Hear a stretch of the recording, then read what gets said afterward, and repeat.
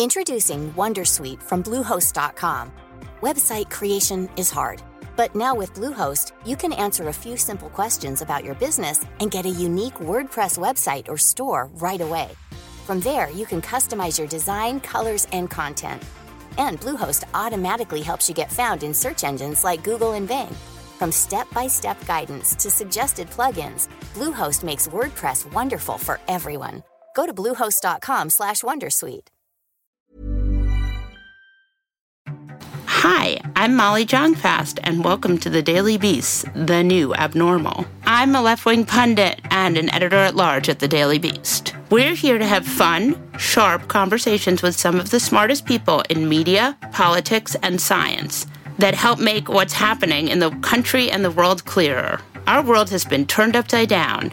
On The New Abnormal, we'll talk about the people who got us into this mess and figure out how to get ourselves out of it. And I'm producer Jesse Kennan. I'm here to make sure things don't go too far off the rails. We have an excellent show today. Former Secretary of State of Missouri and Afghanistan war veteran Jason Kander is going to talk to us about how to see the pullout from Afghanistan. Then we'll talk to Washington Post media columnist Margaret Sullivan about the way the media talks about the war and Joe Biden's presidency. But first, we have the return of one of our favorite guests, the author of The Reckoning, Our Nation's Trauma and Finding a Way to Heal, Mary Trump. Welcome back to The New Abnormal, Mary Trump. I am so ecstatic to be here again. How are you guys? The feeling is mutual. You're one of our favorite guests. Thank you. It's one of my favorite podcasts. So talk to me about your new book. It's called The Reckoning, and I started thinking about writing another book because there's something deeply wrong with me last September, which was 3 months after the first book came out. It was a very scary time. I think we were in our second wave of COVID. It was very, very clear by then that not simply that Donald was incompetent, which we've known for 74 years, but that he had decided to make COVID a political issue, and it would benefit his reelection chances more if he sided with strengthening the economy as opposed to saving people's lives. There was no way to know when and if we were going to emerge, especially if the worst case scenario happened in November. So, because in addition to the COVID crisis and the economic crisis, we were facing a pretty serious political crisis too, which unfortunately we're still in. And, I was thinking about something you and I talked about, Molly, was what will happen to this nation's mental health after months more of chaos and fear. Plus, of course, that it was worsened by Donald's need to keep people at each other's throats, essentially. I explore that, and then I realized that I couldn't really do that effectively. I can't write 330 million different individual plans. I didn't think there was a useful way to talk about the kinds of psychological disorders people were going to be facing. So I thought it would be more useful to try to figure out how we got to this point where we were susceptible to corrupt, cruel people like Donald, and are as divided as we've been since the Civil War. And in order to do that, I needed to step back and take a look back. And the two through lines that kept popping up were that, one, we've never held powerful white men accountable, starting with Robert E. Lee on down. And two, white supremacy. This country was founded on white supremacy. We've never acknowledged our white supremacy. We've never atoned for it. And it is now currently one of the platforms of one of our two major political parties. Yes. Glad to hear someone say it. How did that happen? It's written into our foundational document. Slavery is not mentioned. Races aren't mentioned. But, the Constitution of this country is a compromise with people who owned, tortured, and murdered other human beings. And then on top of that, throughout history, one of the most anti-democratic forces has been the Supreme Court. So even when legislators have had the wherewithal to amend the Constitution to make it more inclusive, more democratic, the Supreme Court from very early on, starting with Dred Scott in 1850, kept making it harder and harder for people, especially people of color, women, to either get the franchise or have any semblance of equality in this country. I mean, I come from a very crazy family. In some ways, I feel like I really relate to you because my family, I feel like, was politically on the right side, but ethically and morally sometimes a little bit dodgy. I think a lot about this idea of like being the kind of designated sane in a family of crazy. And so I'm just curious, like, how did that role affect you while working on this book? It's interesting. And I actually think your family is more interesting because there's more complexity there. The Anne who ended up with the tax evasion stuff wasn't bad, per se. No, she was. She was. She, for various reasons, we were able to establish a relationship in the fairly recent past, but I'd never had a relationship with her before. And, we can't forget that, she was a sitting judge while she was allegedly committing all sorts of tax fraud, and very holier than thou as well. But anyway, I think one of the reasons it's been easy for me in some ways to do this is that I've always been on the outside. I had nothing in common with these people. Like, for example, I like to read. Right. Education was important to me. Culture is important to me. Diversity is important to me. I think because of that, they never really accepted me. It made it very straightforward in a way. Also because when you're telling the truth, it's not really hard. You don't have to keep track of too much if you're just speaking truth to power, right? What's been harder, because I have PTSD, like I'm already more susceptible than people who don't have, to additional traumas. Do you feel like you know things about Trump that need to be told still, or do you feel like you've been able to sort of tell people? It's not that I have anything new, but that the things that I've already revealed about him need to be reinforced in people's minds, because unfortunately, the Republican Party is keeping him relevant. It's keeping him empowered. It's not because he's some strong, brilliant guy. He's weak and not very intelligent. And he will take all of us down with him if he feels like he's going down. There's no bottom here. And I mean, that seems pretty obvious, but people think that just because he's not on Twitter, that we don't have to worry about it anymore. Unfortunately, that isn't the case. So, Mary, with our normalization of our mental health decline, is there anything that you talk about in the book that kind of steers us back in a better direction? Because I'm really hoping for this for myself personally. Me too. It's a really good thing to be worried about, right? Because we are all in trouble, even those of us who think that everything's fine, which is fascinating. But, they're going to have their own reckoning when they realize how betrayed they've been down the road, or when their children die. People used to ask me, you angry at these people who won't wear masks? But at the same time, you can't exactly fault them.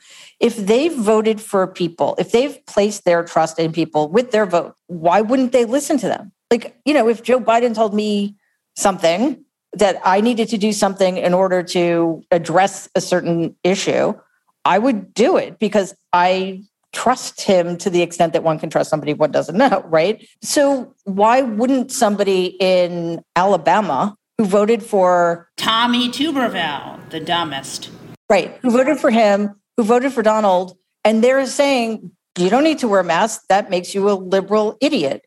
You don't need to social distance. That makes you weak. You need to prove your loyalty to me by putting your life at risk and coming to my rally where nobody's allowed to wear masks and nobody's allowed to be vaccinated. So if they ever get to that point where they realize what's happened and how they've been deceived, I do think that that's going to create a crisis of one kind or another. The problem is, people hate being wrong, so they may just double down and continue to make the rest of us sick. But as for those of us who are living in reality, because again, I hate it when people say there are two realities. No, there's one.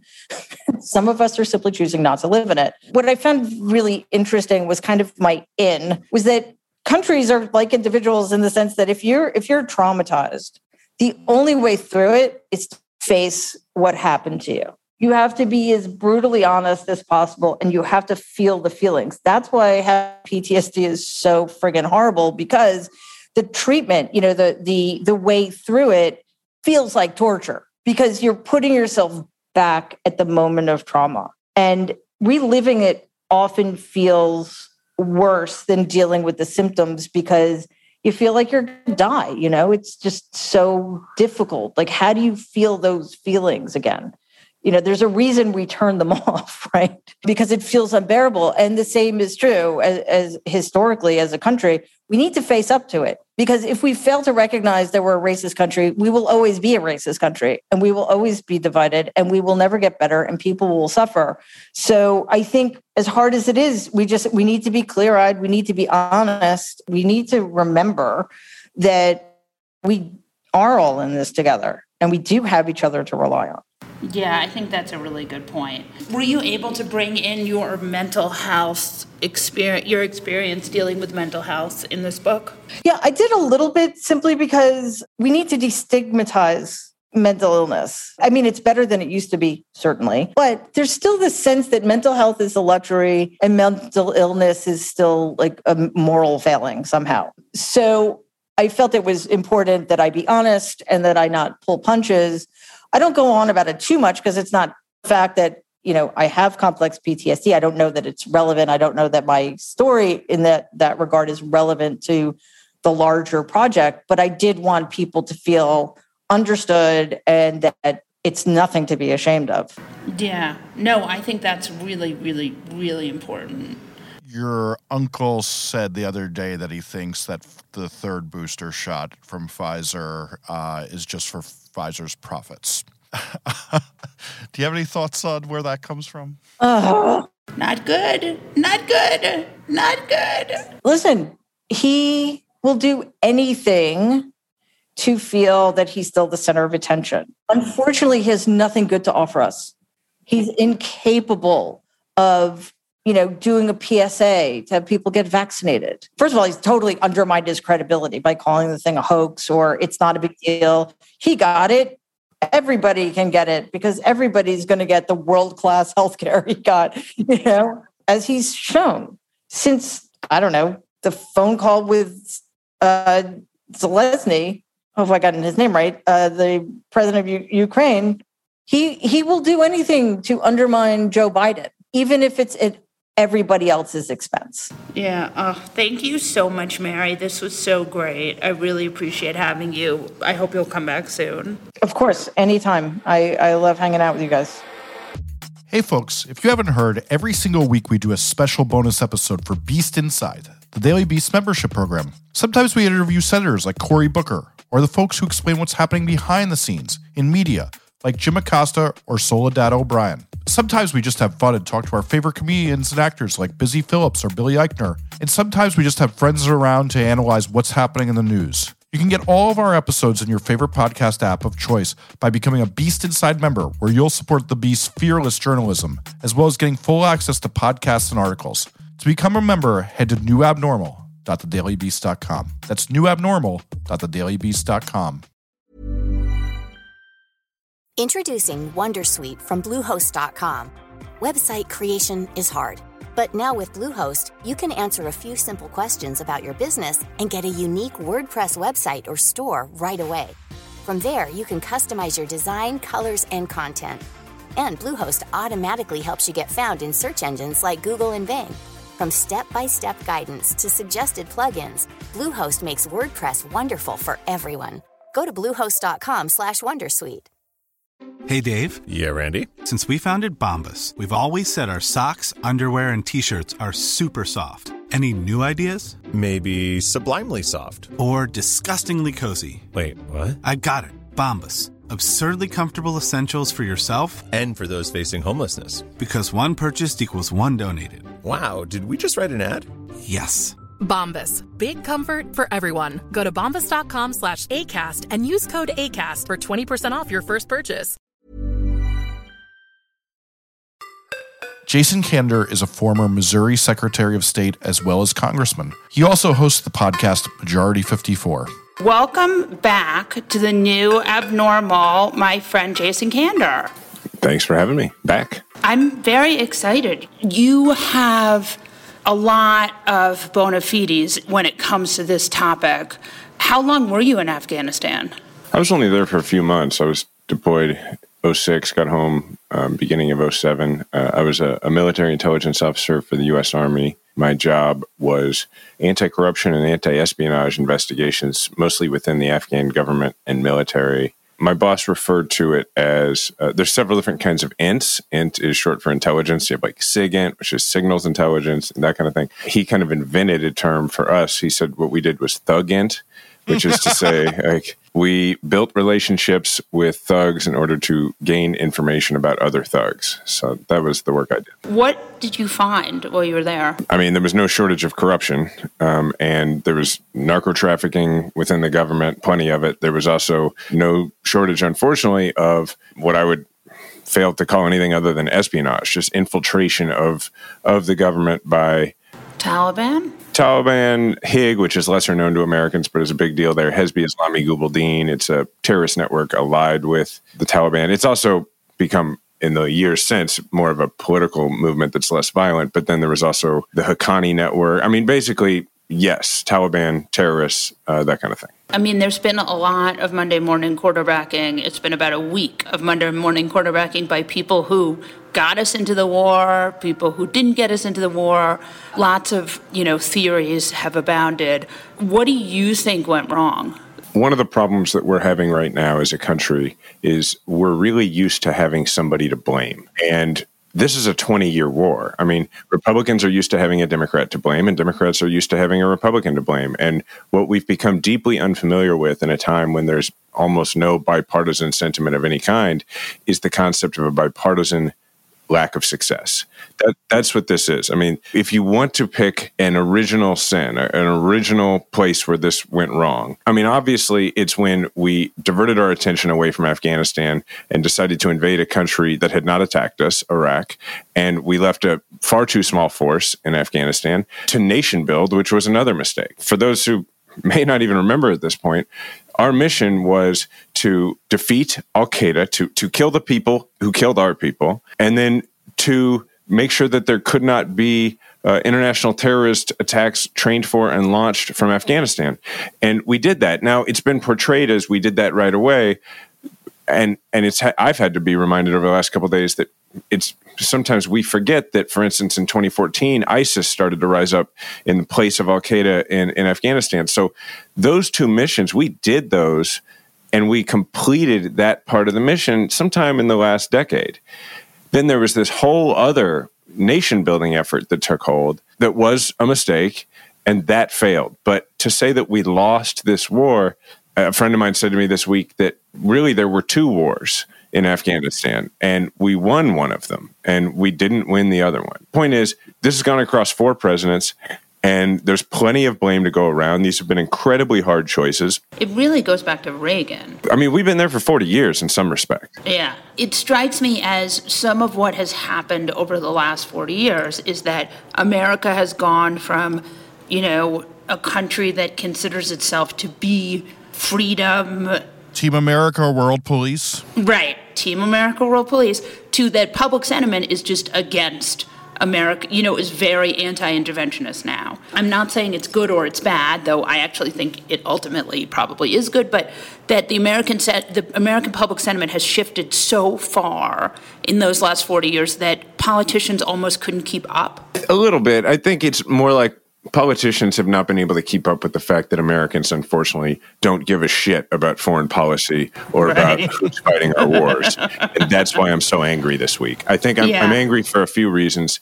If I had to pick a couple that are the top reasons, which, by the way, I'd like to say none of them are because we withdrew our forces from Afghanistan. I've thought we needed to do that for a long time. And we have a thing going on right now where we seem to think that when people are mad, they must think that we should have stayed in Afghanistan. That's not what I think. I am mad that the American public seems to have figured out this week that we've been fighting a war in Afghanistan for 20 years and they're not happy about it. And the reason that makes me mad is because they should have known earlier. My friends and I were there. And literally before I joined you all, I was texting with one of my bunkmates from my safe house in Afghanistan from when I was there 14 years ago, and he's telling me how much trouble he's having getting out some of his guys, his Afghans he worked with and their families, and how they are moving from one house to another of family members they trust every single night.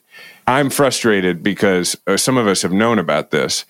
I'm also frustrated to hear people act like these are all simple choices. Right. I'm frustrated when people say, why didn't the Afghan military fight? 2,500 Americans were killed in this war. 66,000 Afghan soldiers or police officers were killed in this war. To say they didn't fight, President Trump negotiated with the Taliban without the democratically elected government of Afghanistan at the table and gave them everything. And then our intelligence publicly announced that we think that the Taliban's going to win, but it's going to take 18 months. And they know that. The Afghans know that. You want as my friend Ben Rhodes said on my podcast this week, he said, and you expect a 24-year-old Afghan soldier who knows that the Americans have left and said he's going to lose? You want him to fight when fighting means not only that he gets killed, but that they go find his sisters and his dad and kill them too? That's insane. It doesn't make any sense. Yeah, I mean, it strikes me as there was a lot that America really did a lot wrong here. Are we going to be able to get those people who have risked their lives to help Americans out?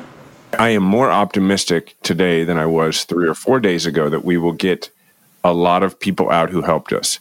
Tell me what has changed. 2 things. One, we have secured the airport, and there doesn't seem to be a significant, right now there is, but a significant operation by the Taliban to impede people from getting to the airport to try to get out and to, go through the process.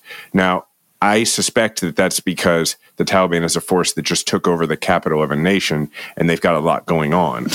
They're too busy to kill all the people. Yeah, I don't want to give them a lot of credit for that, right? They are, at the same time, we know they are going door to door. They are mapping. So we should not be naive about this. So I do think that there will be a fair amount of people. And also, between the soldiers and Marines who have cordoned off the airport and the Air Force who is running the air still, I think they're going to do a great job because that's what they do. But we should be realistic.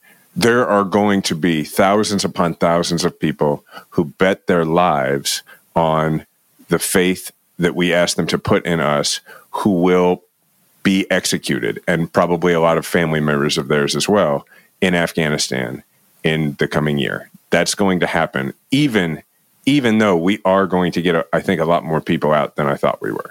I've watched a number of pressers from the military higher-ups, and it struck me that there's been a lot of things they've said that I've been kind of shocked by.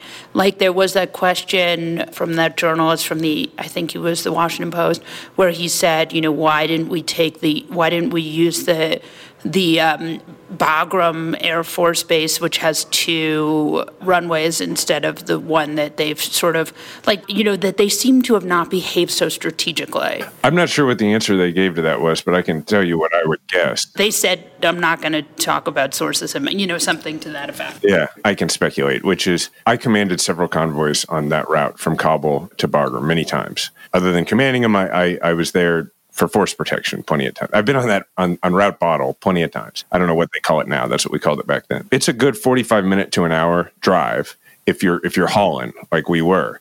And what that means is, in order to do that, Bagram's not a big population center. So if it were me, I wouldn't do it out of Bagram because I want to be where the majority of the people who are trying to get out are. Getting them into Bagram. Right, it's just too far. It doesn't make any sense. Well, you're just asking them to run the gauntlet. There's going to be Taliban checkpoints all the way through, and if you're trying to keep a limited force in there, you want to secure a single place. You don't want to have to secure a several mile long route between Kabul, because now you do that, and now you're in firefights, and you're right back to trying to clear the route for IEDs for our people. As a military expert, I feel satisfied with that answer. There was some talk about how, should America have said, did they have the right intelligence? Like Biden had said, Afghanistan's not going to fall, that we can keep the Taliban at bay for 18 months.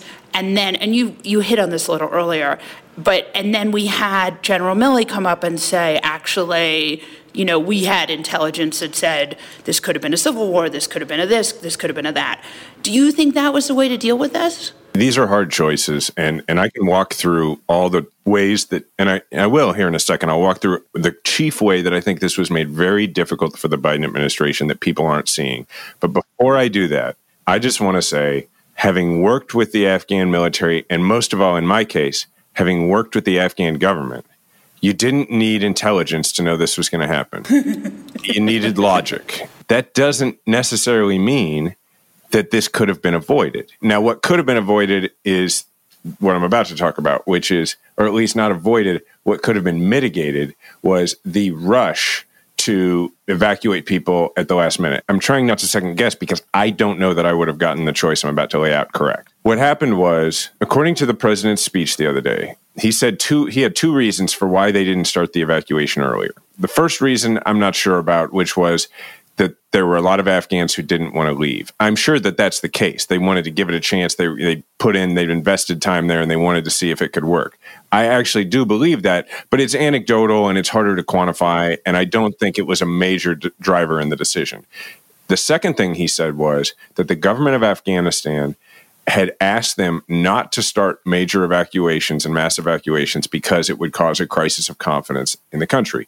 I 100% believe that. Here's why. When I got to Afghanistan and I took on the role I took on way back in 2006, I was told that the center of gravity in the war was the government of Afghanistan. Now, we referred to it as GOA, G-O-A. Here's why that's unique. Typically, that term, center of gravity, is a tactical term that is used to refer to things like terrain or a supply chain. Like in war, like that would be your center of gravity. If you hold that, you're gonna hold or you're gonna prevail, right?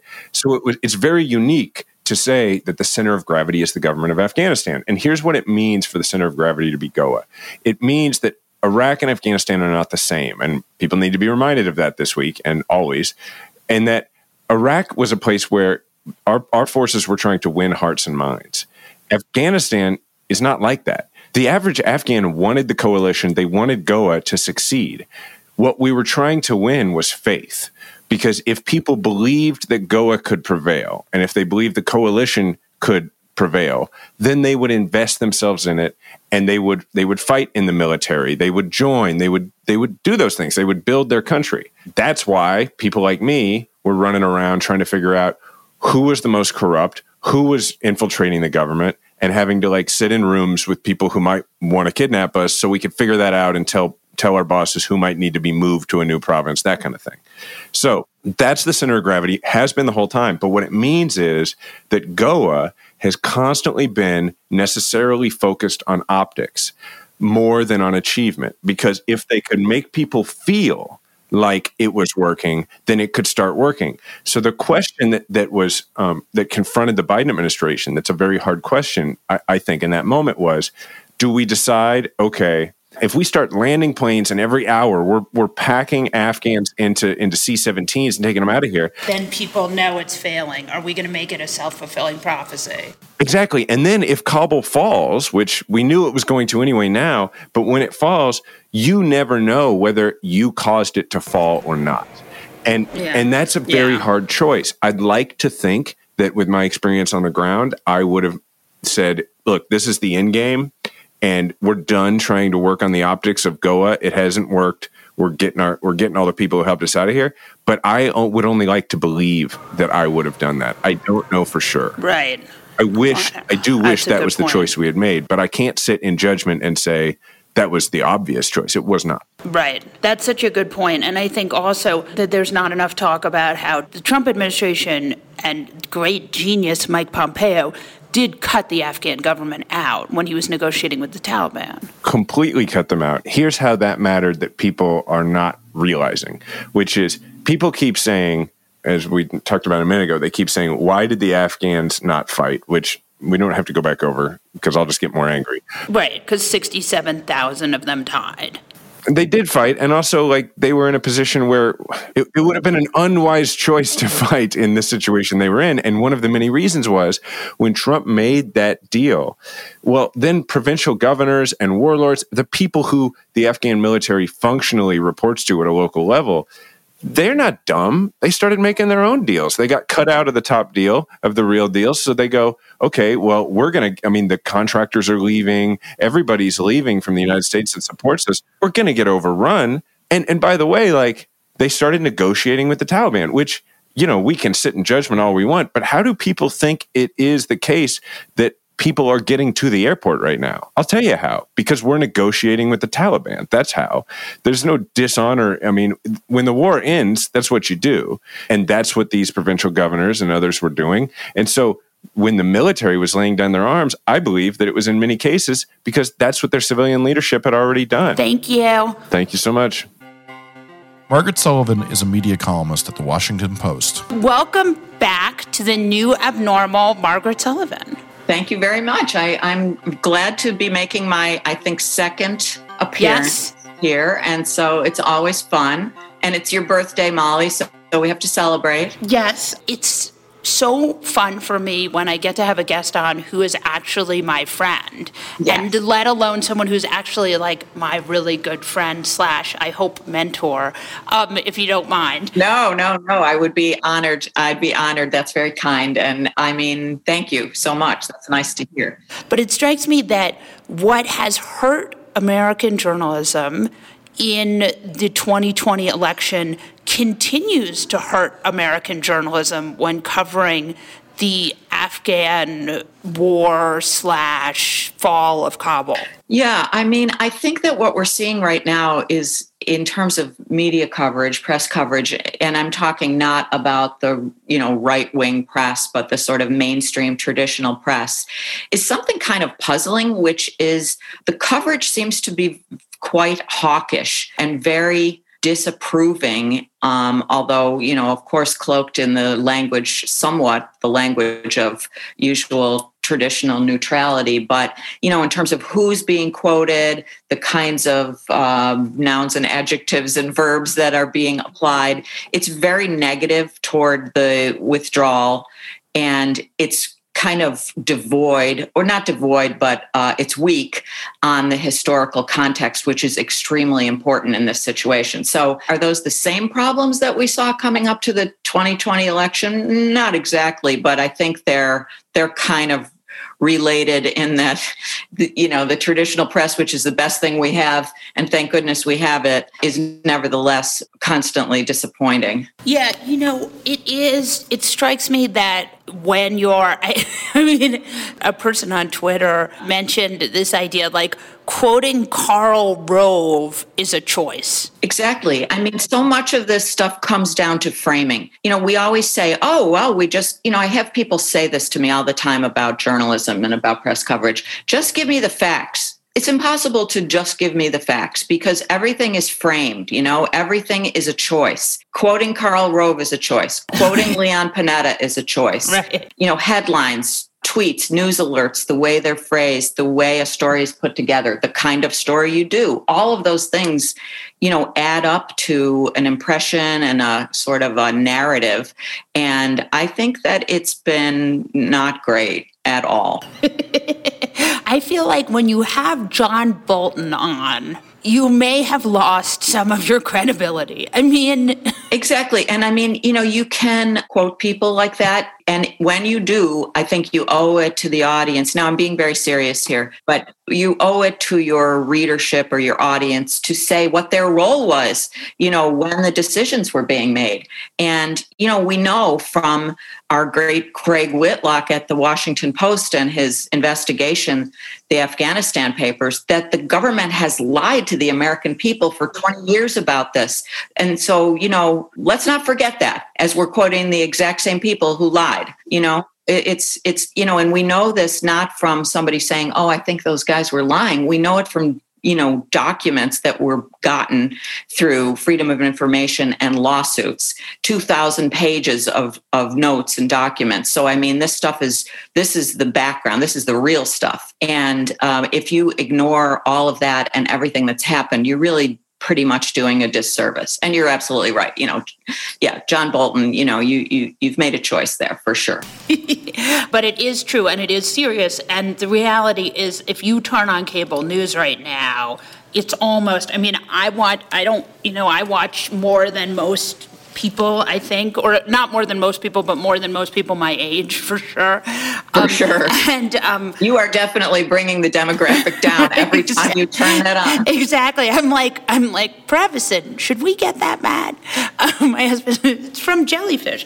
But, if you watch it, as I did last night, it's wall to wall. Afghanistan was a disaster, and not much like Ronald Reagan engaged the Mujahideen. This does strike me as a time when historical context is so important. It is. It's really important. And it's not as if it, happened at the time of the Civil War. This is a 20-year time span that many of us, certainly I, have been around for and can remember. The extreme patriotism that was required of everyone, including journalists, it seemed, right after 9/11, and the Patriot Act and everything that followed is a part of this story. And the drive to the war in Iraq, particularly, which was based on not based on flawed reporting, but the way the American public felt about it was in part based on very flawed reporting from almost everybody.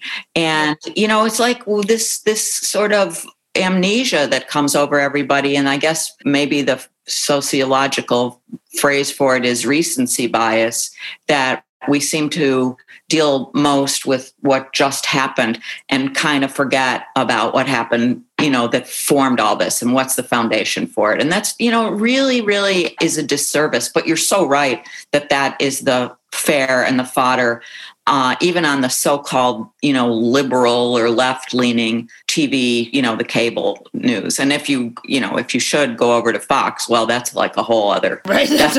As always, that's a whole other world.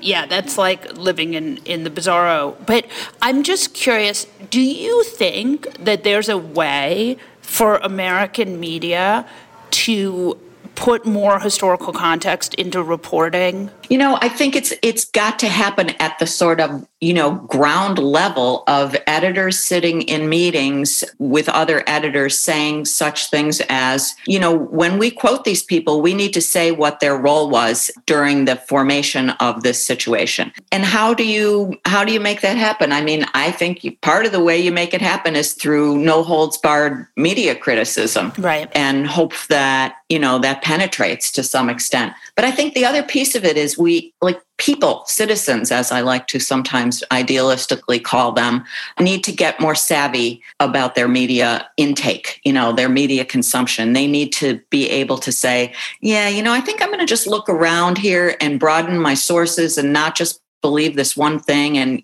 get to be more media literate. And that would also help, because then they start to push back and scream and say, hey, you know what? We deserve better than this.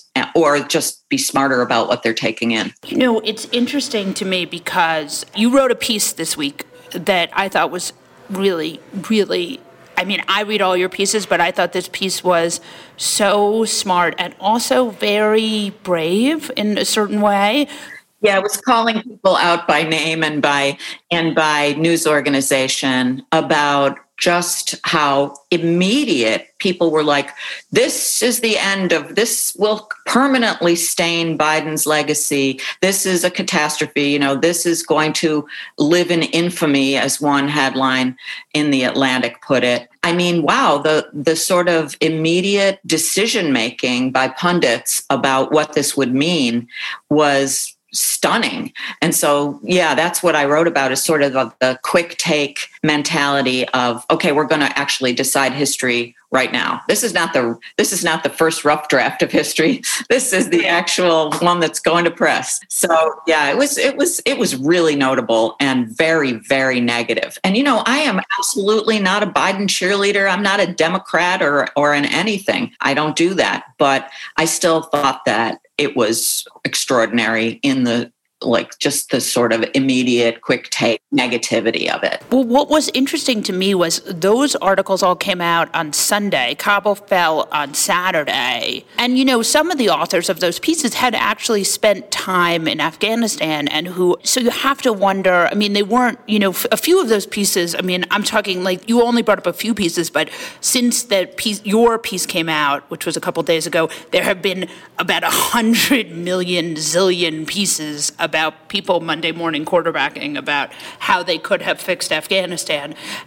But some of the people, had spent time on the ground in Afghanistan, and it strikes me that one of the biggest disservices that you noted in your piece were the titles. Yeah, exactly. And that's always, that is always the problem, I think, is that you can have a very nuanced art that, talks all about how, you totally understand the situation and you've got deep sources and you've written books about it and all that. And then whether you or some editor or some audience and engagement person comes along and, puts the headline on it that's actually doesn't even represent the piece, but is intended, of course, to drive clicks.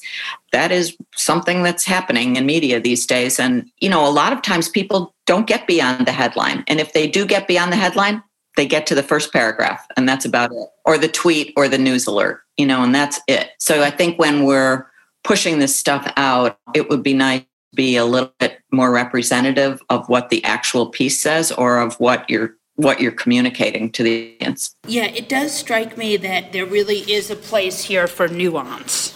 It would be nice. There's a place for it, but it's an empty place at the table right now. No one's sitting at the place. Do you think there's a way to stop and slow down and inject nuance into the current media atmosphere or no? It's really hard because there's so much competition, in the post-Trump, if we can call it that, era, everybody is sort of like recalibrating, like, who am I? What am I? How am I going to hold on to my audience? And what is my new thing? And so I think that that's another factor that drives this kind of overblown, overheated language that isn't very nuance rich. So, again, I think that the things that can help it are smarter consumers/citizens. I think that media criticism can be helpful, and just, broadening your viewpoint so that you're not like only going to this one source, or honestly holding people's feet to the fire. Even, regular folks can do this by, I get letters from regular readers and I do pay attention when they push back against something I've said, and I do consider it. So I think that, maybe it's like writing a letter to Facebook or something. You're not going to get anywhere, but I still think it's worth trying to say, I don't approve of this and it needs to change. But, to your overall question, Molly, it does feel a little bit like a lost cause, I'm sorry to say. Yeah. That makes me depressed. But I do think it's really, we still have, we have to try, right? We always have to try. Absolutely. And I think this, even like a conversation like this, is helpful because it, hopefully, and I'm sure your pod always does, it makes people think. It brings a viewpoint that maybe they haven't considered before. And then when they go to cable news or they go to, the web or whatever their news source is, they may, they go to CNN's website or something and they say, oh, wow, I see now that this headline, this whatever it is I'm looking at is exactly what they were talking about. It is really, really negative. It's quoting John Bolton, Carl Rove, and Leon Panetta without ever mentioning that, they were the architects of this thing. This was so incredibly helpful and also important to talk about. Thank you so much for joining us, Margaret. You are very, very welcome. It's a little teeny birthday present, more to come. What's crazier than QAnon? More outlandish than Pizzagate? And scarier than a Mexican getaway with Ted Cruz? The answer is what the American right wing has planned next. Be one of the first to listen to Fever Dreams, the new podcast from the Daily Beast tracking the conspiracy slingers, orange acolytes, and straight-up grifters pushing to retake power. Every Wednesday, hosts Swin Subasang and Will Sommer check in on the movement of the radical right Head to thedailybeast.com/podcasts or your favorite podcast player to catch the first episode and get subscribed. That's Fever Dreams, which you can subscribe to wherever you get your podcasts. Hi, Jesse Cannon. Hi, Molly Jong-Fast. I hear it's someone's birthday. It's my birthday, 23 again, every year. Love to hear that, since that means, as being 8 months older than you, that I too am 23. It's been a good run being 23. So let's talk about what a fucking asshole Ron DeSantis is. He is today's, and maybe every day's, fuck that guy. Really does go for it. He is literally like a what not to do during a pandemic guidebook. Like everything he does, you're like, oh, this is what not to do during a pandemic. Oh, don't do that during a pandemic. And one of the things that I've really been impressed with Ron DeSantis is that, yesterday he came up and he said that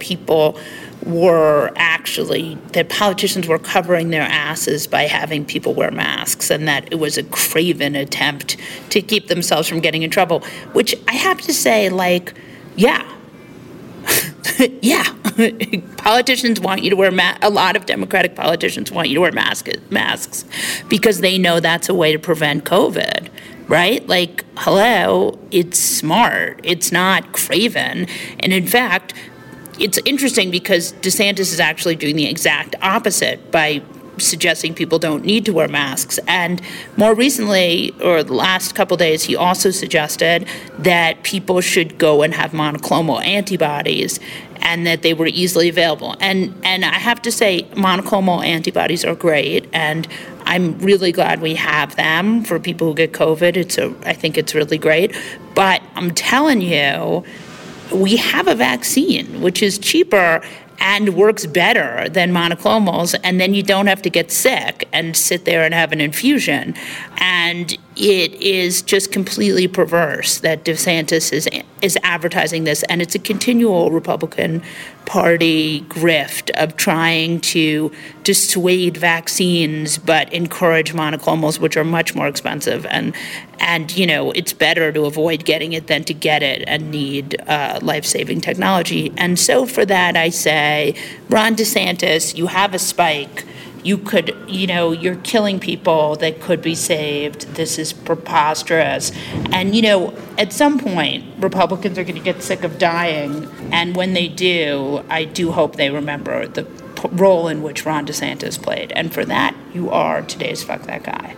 Molly, tell me if I'm out of line with this comparison, but I want to say that supporting the monoclonals instead of the vaccine is kind of like supporting the abortion of COVID instead of supporting the birth control. Birth control. Oh, I think that's a very good point. I don't know how much I'm going to spread that one, but my Fuck That Guy is a joint one. Funny enough, Rand Paul got it last week before we knew that he also didn't disclose that his wife bought stock in a company that would profit from the virus. And now we know that Lauren Boebert, who gets to vote on energy, did not disclose when she was supposed to that her husband was getting $500,000 from a Texas energy company. And while I think it's disgusting they did this, they're kind of playing within the rules of what we allow. And I really want to ask, when the fuck are we going to stop allowing sitting members of Congress from buying stocks and things they have interest in? There should be such stricter laws. And in this era of transparency, Molly, era of transparency, Fox News is making their employees disclose whether they've been vaccinated or not. I'm pretty sure that's against HIPAA laws. Oh, yes, HIPAA laws. HIPAA. These. I'm worried that this violates my HIPAA laws. I was told by a massage therapist in Denver that it's illegal to ask your vaccination status. It really is something, and it really does spell rough times for a certain frozen fistic heir. Yes, he's going to have to answer to his HIPAA laws. So, but I want to direct my Fuck That Guy at that Congress because we really need to strengthen these laws because this is just disgusting and why we get nothing done in this Congress and why it's so broken. On that note, we'll wrap this episode of The New Abnormal from The Daily Beast.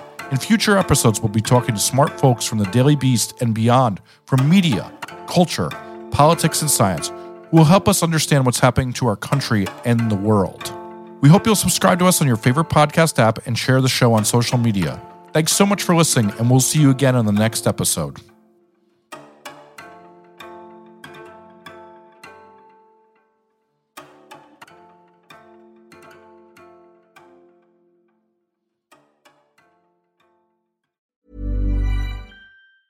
Tired of ads barging into your favorite news podcasts?